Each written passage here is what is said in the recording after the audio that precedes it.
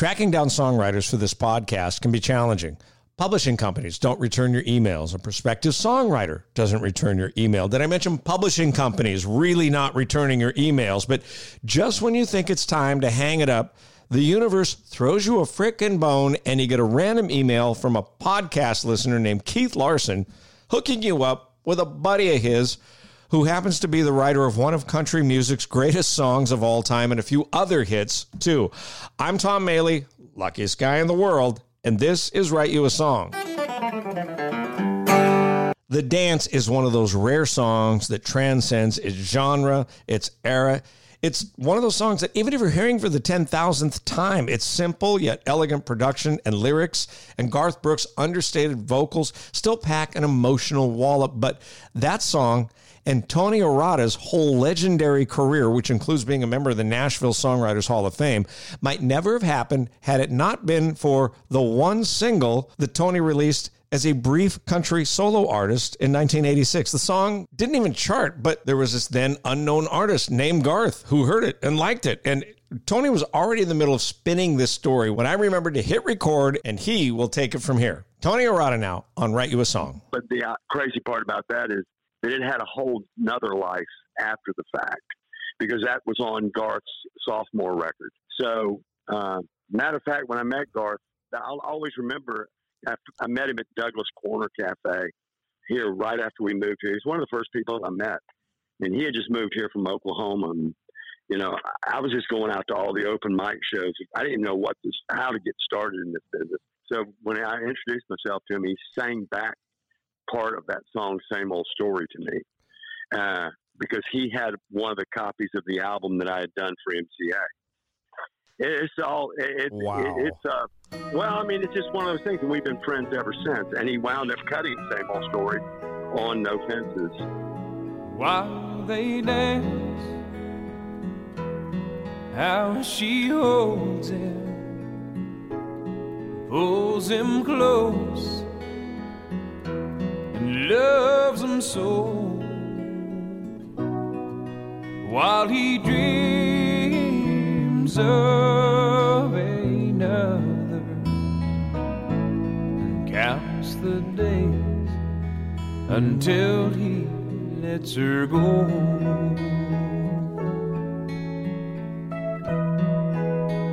Same old story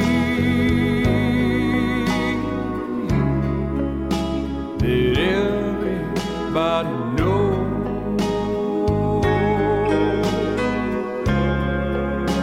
It's one heart holding on,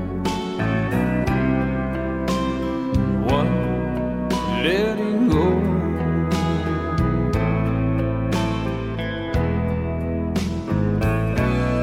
While they ride, Lord, he tells her. And he cut that the same time he cut The Dance, because they were already working on the sophomore record. And here's the crazy part about The Dance is the fact that, so when it was not going to be a single, it wasn't going to be, because by then Bowen had moved to Capitol. And so they had 3 singles on Garth, and they said, well, that's it. We're going on to, because they already had Friends in Low Places in the can. Right. And it was like, we've got the career launcher right here. Well, Alan Reynolds, the producer of The Dance and Garth's longtime producer, said, Jim, you can't not release this song. You've got to humor me and go to a concert and watch the reaction, and then you make that decision. And so Alan Reynolds took Jimmy Bowen to a concert, and of course by then the song was already the show closer, and everybody had their lighters up and everything like that. And Reynolds apparently just said, you sure you want to you don't want to do this? You don't want to put this on the radio. And Bowen said, okay, we're going to do it, but we're not going to release it as a single. We're going to release it. If you want it, you have to go buy the record. You have to go buy the album. So that launched the career, because, I'm not saying it because of me. I'm just saying because of the song hit. And everybody went out and bought records. And then suddenly Garth had sold, 6 million copies, and it was over. And then they followed that with Friends in Low Places, and it was like the bookends. He could do the deeper stuff, and then he could do the party stuff. And so, it's like he had all the bases covered already. And so he was free to do whatever he wanted. And it just worked out well. But if not for Alan Reynolds, we probably wouldn't be having this conversation. What year did you actually write that song? I wrote that right after we moved to Nashville. We moved from, my wife Jamie and I have been together forever. And we moved from a little town called Thunderbolt, Georgia, which is the shrimping community there outside of Savannah, where I was born. I grew up out on Tybee Island, but when we got married, we lived in a little, apartment. It's beautiful. It's right there on the Intercoastal Waterway in Thunderbolt. And this is the truth, Tom. Here's why I'm in Nashville and why we got here in October of 1986. Because October 1, I came home and from band practice, and my landlord was sitting on the front stoop, and he said, "I just need to see y'all's apartment, before y'all vacate." I said, "Where are we going?" And he said, "Well, your wife called and gave 30 days notice and said she's moving to Nashville." And I said, "Well, I hope she mentioned we were both moving to Nashville. I mean, maybe she's going, and maybe this is over. This is her way of telling me." Right. But anyway, so she literally forced my hand. And so 30 days later, we were Nashvillians, and we came with no plan, no money, no nothing. Same story as everybody else that comes here. So yeah, the dance was odd because, I kind of had a song called, but it wasn't called The Dance, but it was that melody, and it had a completely different set of lyrics to it. And we would not be having this conversation had those lyrics stuck. But there again, good fortune played its way, into the whole scene, because not long after we moved here, I was working at UPS loading trucks, and I didn't have to go in, at first thing in the morning like Jamie did. She's the brains of the outfit. She has an MBA, and she got a job right off the bat. Playing in a band doesn't give you many skill sets, Tom. I don't know if you play, but other than child psychology or being a moving man, that's pretty much that's what you're left with. Go back to this. How that song transpired is the fact that, so I had nothing to do, first part of the day, and so I went to a movie and by myself, and there was a scene in this movie that hit me so strongly that it was the genesis for the lyrics that are now The Dance. And I wrote those lyrics in 30 minutes because then I knew what the song was supposed to be about. And but I mean, if the other lyrics had stuck, I'd still be at UPS. Looking back on the memory of the dance we shared beneath the stars above. For a moment, all the world was right, and how could I have known that you'd ever say goodbye? And now I'm glad I didn't know the way it all would end, the way it all would go. Our lives are better left to chance. I could have missed the pain, but I'd have had to miss the dance.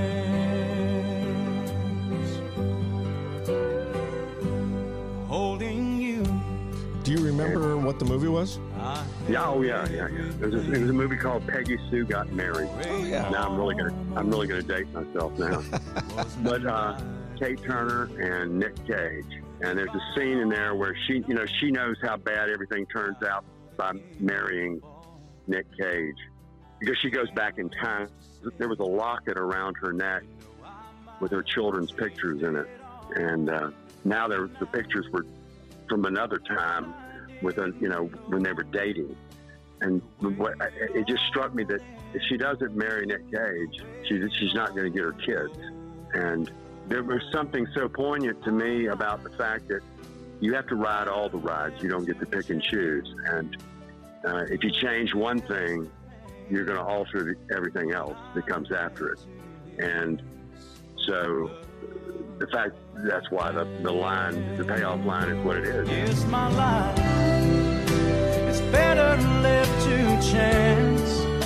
I could have missed the pain, but I'd have had to miss the dance.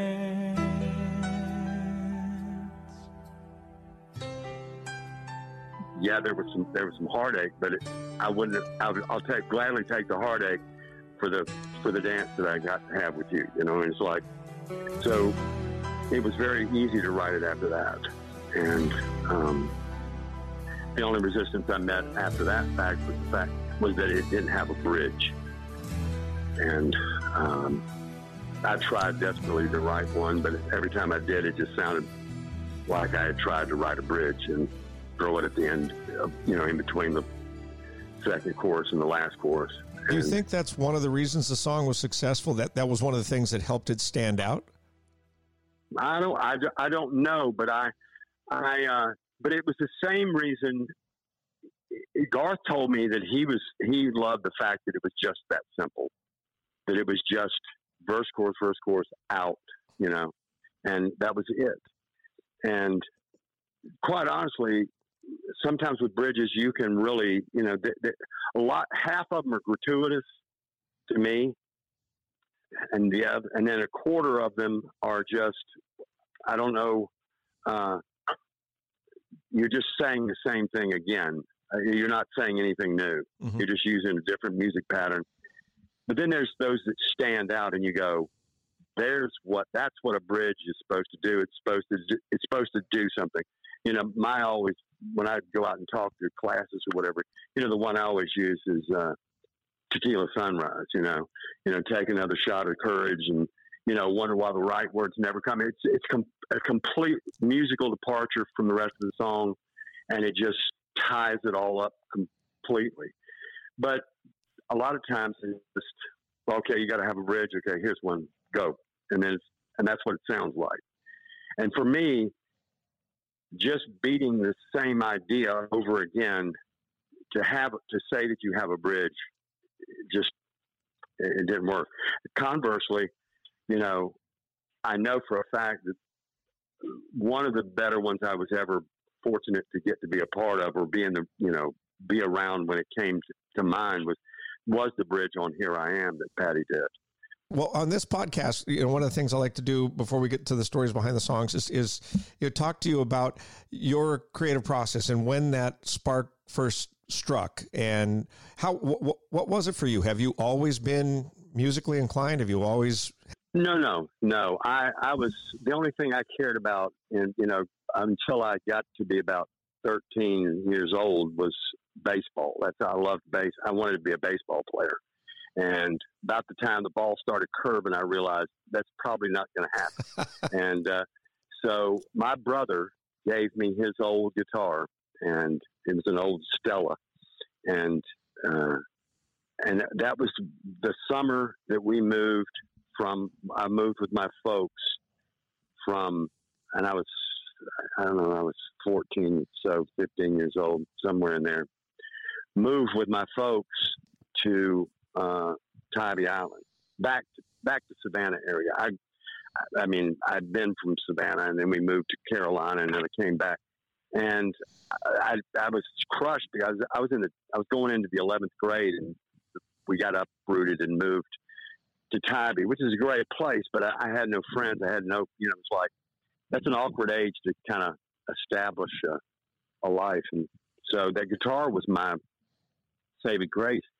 And all my siblings are a lot older than me, and they'd already moved on, married, and college and whatever. And they'd moved on. They left me their album collections. and I had a stereo, a guitar, and, every conceivable genre of music you could think of.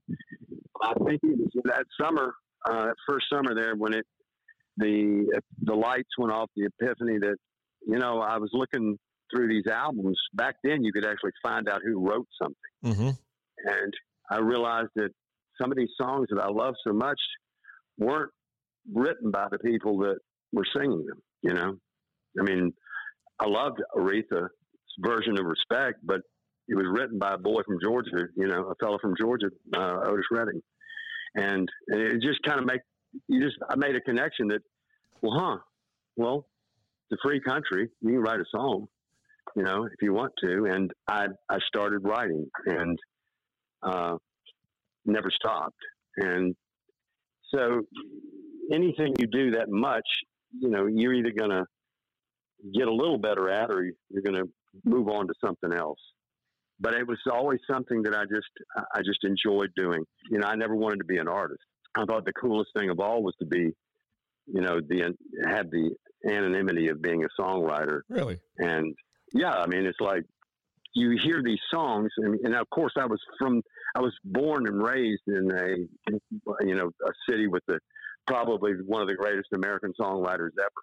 Johnny Mercer was born in Savannah. Mm-hmm. And so that mantle was there all the time. And I don't know, I've always said, if we weren't having this conversation and nobody knew any of my songs and nothing had ever happened, I know for a fact I'd still have the same number of songs. I mean, I'd still have the same songs. Wow.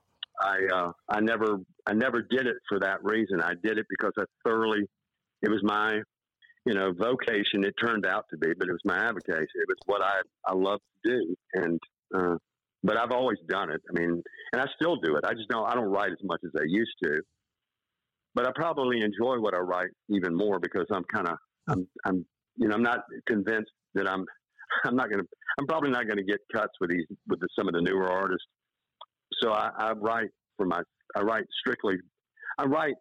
what I enjoy writing. Yeah. And when I have an idea, I love, there's no rush to finish it. That's why I don't co-write very much, because, it's one thing to waste your time, but somebody else's is another issue altogether. But I write a lot in the old school way, like not to compare myself, for heaven's sake, but, I always loved how Mercer and Mancini, they came up with all these incredible, it was the American Songbook, but one person wrote the lyric and one person wrote the music. And that was the way they co-wrote. And when I got to Nashville and everybody got together in a room, two people would get together in a room and, both had guitars and both had legal pads. It was just it was foreign to me. And so I wrote, most of the stuff I've written was by myself. And the songs that I write a lot with a guy by the name of Pete Wasner. He's a piano player, played piano for Vince Gill for many, many years. And Pete could care less about words. Brilliant pianist, but could care less about lyrics. Okay, but on like The Dance or Here I Am for Patty Loveless, those songs, those melodies, that was all you. Those were not co-writes in any way. That was just Tony Arata. No. The four number ones that I had were all solo writes. Right. And 90% of what I've had cut has been solo writes. Now, Patty cut a song of mine and Pete's called Nobody Here by That Name. And you can tell I didn't write that melody. You can just tell that somebody that knew a lot more about theory than I do wrote that melody. I can tell by looking at the shadows across the wall, without picking up who it is who decided to call. It's late and you're all torn down. You woke up, darling, and found you ran another one off, and you want somebody to blame. But there's nobody here by that name.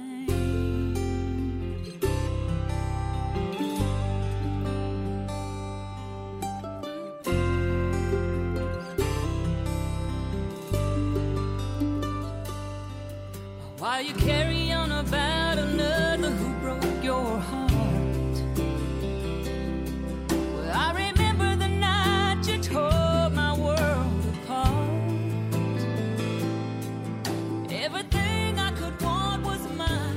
What I think is interesting, you talk about Pete, and earlier you were talking about the melodies that he provides.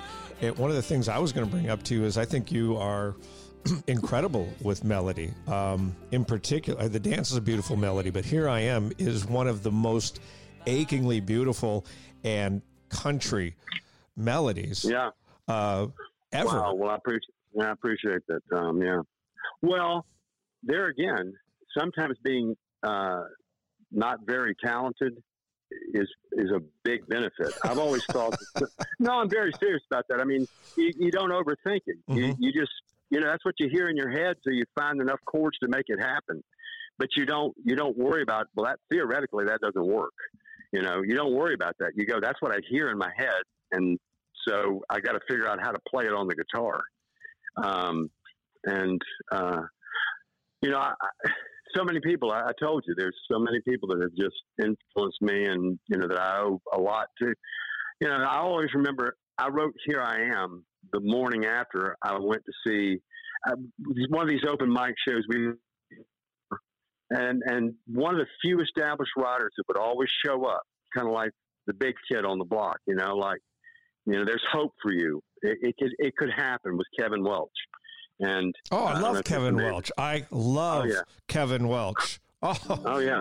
There's something about you that I can't shake. There's something about you that's been keeping me awake the whole night through. There's something about you. I got this life of mine, it's nice and quiet, and I like it fine. I work real hard, got no time for you, no. But I've whiskeyed up my coffee cup, I'm sitting here trying not to call you up, and it's getting to where I don't know what to do. There's something about you, baby, there's something about you. It was like a senior hanging out with a freshman, Okay. But he was just the nicest guy, and brilliant writer, and truly one of the best souls I ever met. And Kevin, he got up there and did some song, and it broke every rule I'd heard you had to follow in order to get a song cut. And it was just brilliant. And I went, well, Kevin ain't doing it. Kevin's doing a Kevin song, and it's great. So the next day, because I've met so much resistance about Here I Am, because they said, you can't change the chorus. The chorus has got to be the same every time. And I said, well, Kevin didn't do that. So that might end up being the title of this podcast, because Kevin did it. Yeah. I don't know yet. That's right. Absolutely. You know what? It's the truth. Because I'm telling you, that's where Here I Am came from. Don't do it, darling. Don't you dare look in there. You said you didn't want to see me, but you've been looking for me everywhere. And you know that you're gonna find me if you keep on drinking fast. 'Cause honey, I'm right there waiting on you at the bottom of your glass. And here I am,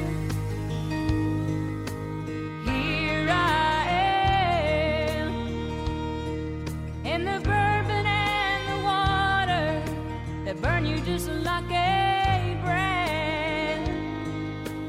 Here I am. It ain't working, darling, hard as you may try. You keep hearing the words you told me, and everyone's goodbye. And you know that you're just one. It was a great lesson to learn. You're going to have to make some of your own rules. You're going to have to do something to set yourself apart. Not on purpose. No, don't purposely use a chord you saw some jazz guy play just because you can, But it's like follow your instincts on something. Don't follow the rules. Follow what you hear in your head and your heart. I mean, sometimes you have to do that. And, Here I Am. It was 7 years before, from the time I wrote it to when Patty got it. She passed on it 3 or 4 times, but finally got to a place in her life where the story of the song connected to her, and that's why it's delivered that potently. And there again, the number 1 song for her. And her husband, Emery Gordy, told me, he said, man, we didn't even cut that song as a single. There's no background vocals on it. Here I am. Here I am. I still carry a flame for you, burning me like a brand. Here I am. But yet, it got all the calls on the, people were calling in and requesting it. So they put it out as a single. And it was a number 1 for her. Do you have a story about singing that song with her in Lexington, Kentucky, and it didn't go? Oh, Knoxville. Knoxville. Okay. What is that? Well, I joke. I love Patty Loveless like none other. I mean, she's a dear friend, and I just think she's, truly one of the greatest voices to ever come down the pipe, ever. It's all soul. Anyway, when Here I Am was number 1, I got him records to go over to Knoxville. She was opening for Vince Gill, so I got to ride on the bus with all the big wigs from Epic. And when I got there, Patty came up to me. She said, "Tony, I want you to sing the song with me tonight." And I always joke, and I say I'd had just enough beer on the ride over to say, "That's a great idea. Let's do that." And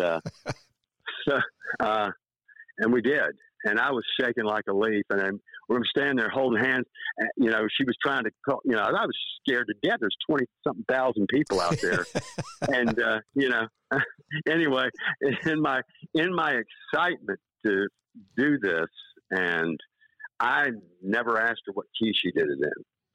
So as it turns out, she does it in E flat. I do it in G, and it's like there's no middle ground. You're either singing like Lou Rawls, or you're trying to sing as high as Mariah Carey, you know. And it could have gone better. I'm guessing, but anyway, it all her one of the stage managers, when he parted the curtains for me to exit. I just looked at him and he said, "Well, nobody died."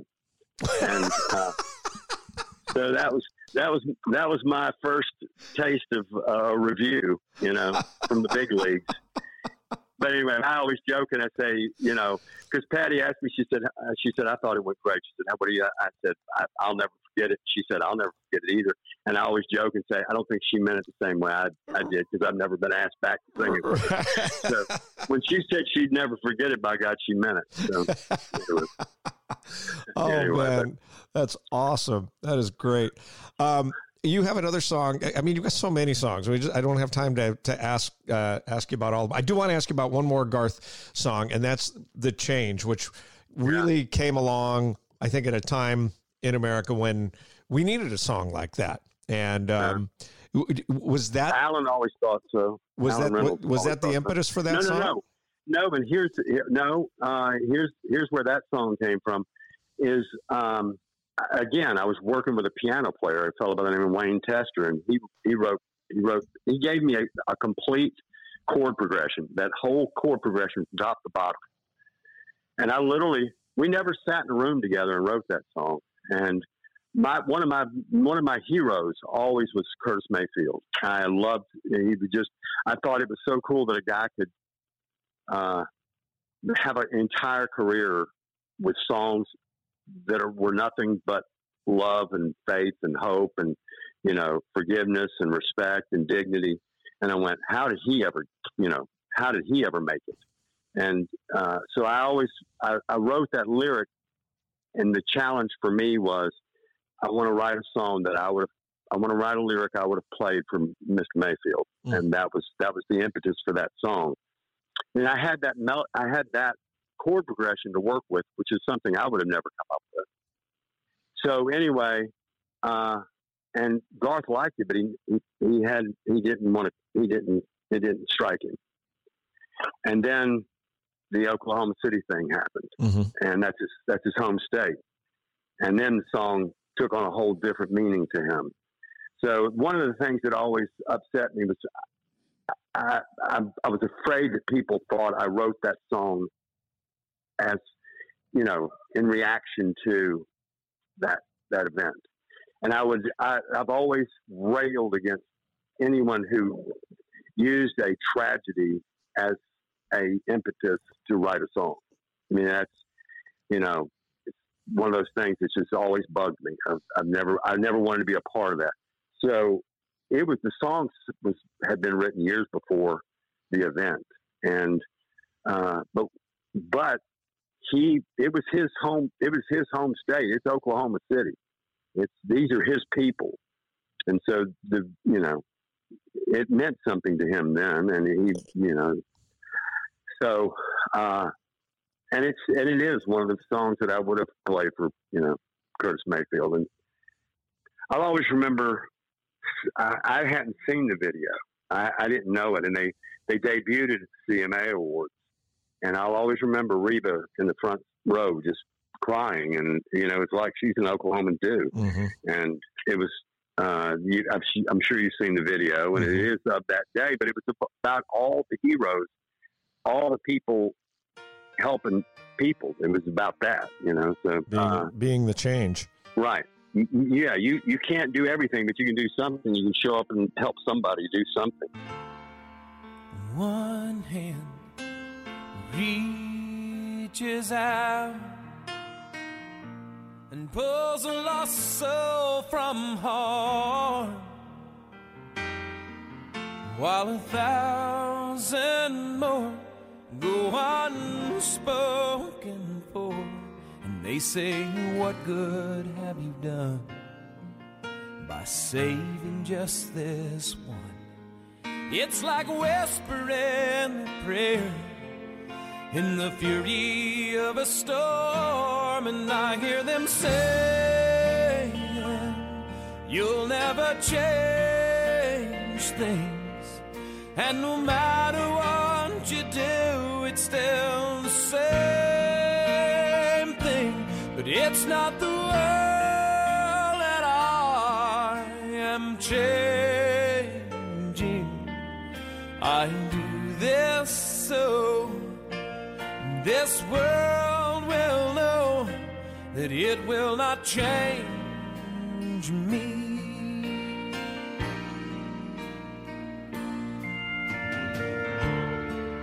This heart still it's kind of like a double-edged thing. It didn't start from that, but it wound up being attributed with that, and I'm very grateful that it did, because it's weird. I've got some songs that were never big hits, but everybody they've come to be somebody's song, and a lot of people that was their songs. And same thing with a song that Hal Ketchum did and Randy Travis did called "Satisfied Mind" that was never released, never released as a single, or it was on both their records. But that's why you can't just write what you think the radio wants to hear. You have to write the best, hopefully the best thing you can whenever you get a chance. Many more miles were behind him than he had left to go, closing in upon that last one. We all must walk alone. It's the one across the end of the line. So we held on and we told stories of the good and bad and all, of the power and the glory and the lonely days that crawl. And we prayed heaven holds true love and a satisfied mind. Said I ain't afraid of dying, 'cause I know there's something worse, when you have to see your reason for living go first, and you get left behind. Some can't think of nothing better than to live this life forever. I never wanted no more than was mine. and to lay down someday and go home with a satisfied mind. And because I came up, and so did you, I came up with albums. You know, it's like some of my favorite songs are album cuts. Sure. Undeniably, probably my top 10 favorite songs are songs that maybe 3 of them were actual hits, singles. The others are album cuts. Sure. Nobody asked what Jackson Browne's newest hit was.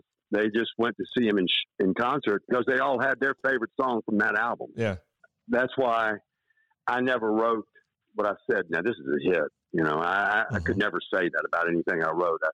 Because invariably, if I tried to write something for somebody or what I thought was a hit, it always the head from Jamie, like, don't do that again, please. You know, it's like, you know, you don't. And a great guy by the name of Ralph Murphy, who worked at ASCAP for many years, said, don't ever chase the radio, because by the time it gets to the radio will have changed. So yeah, just write the song, not the radio, but, you know, not the current trend.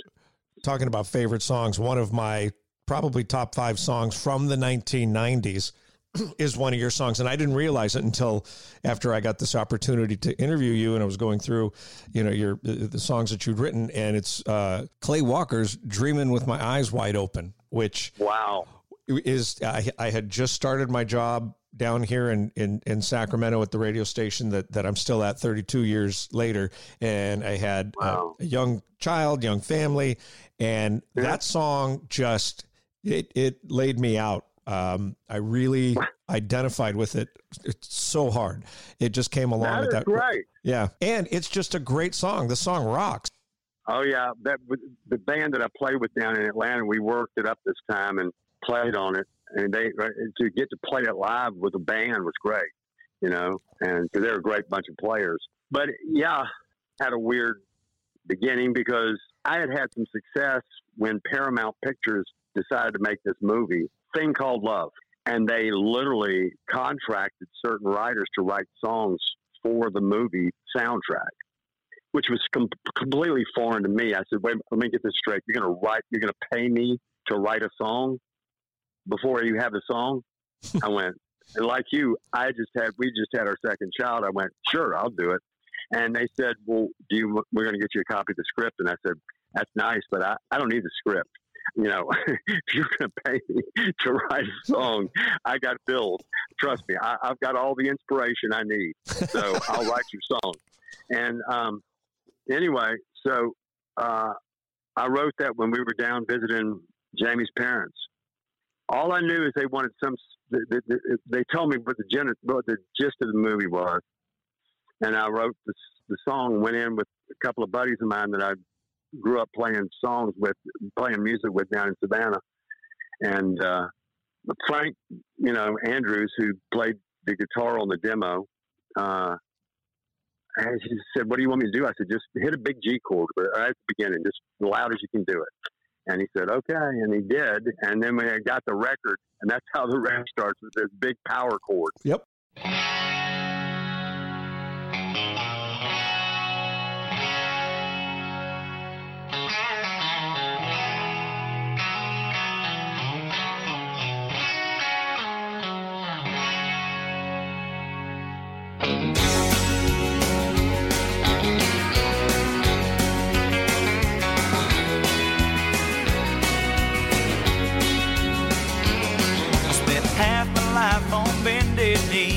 Begging somebody to change, and the other half praying to God that they never would.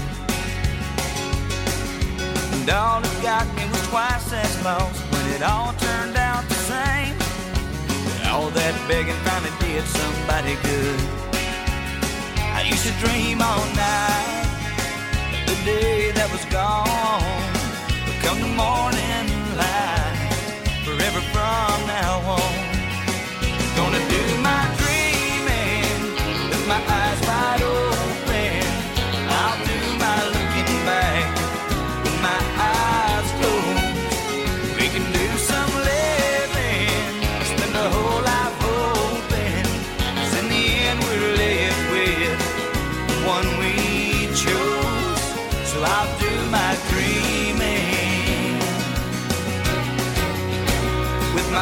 wide open.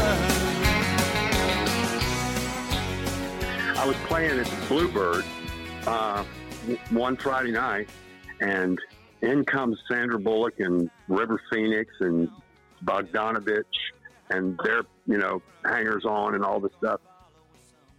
So I went, okay. And so that was my one brush with Hollywood. And then then as fate would have it, I took all my family to see the movie. And of course, there's like 13 seconds of the song in the movie when they're riding down the road and it's coming through the radio. Right. And that's it. Yeah. And I'll always remember my brother just, whacking me on the back of the head saying, I want my money back. I said, man, I bought the ticket. Hey, man, thank you. You've given me more time than I've deserved, and it has been... No. It's an honor. Oh, don't be silly, man. And listen, I appreciate your kindness, and let me know if I need anything else you need from me. And I'll always be grateful to my buddy Keith Larson for, turning me on to this, and I thank you for having me. Me too. Shout out to Keith. Thank you, Tony Arata. Thank you now.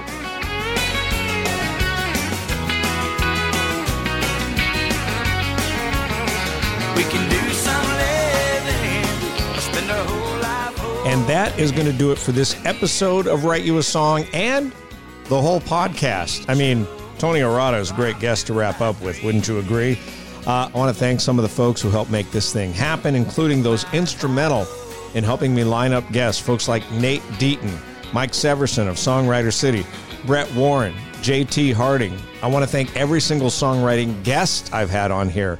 It was a half hour to an hour out of their incredibly busy lives, and it take time for me, and more importantly, for anyone interested in becoming a songwriter or just in the craft of songwriting. It's so appreciated. Thank you, too, to my company, Bonneville Communications International, for providing the platform for this podcast, and my program director at KNCI Radio in Sacramento, Chad Roofer, for encouraging me to give this thing a try back in 2018. Most of all, I want to thank you for listening, and I hope this thing lives on and inspires future songwriters and artists to believe that their crazy dreams are possible, too. For one last time, thank you for listening to Write You a Song.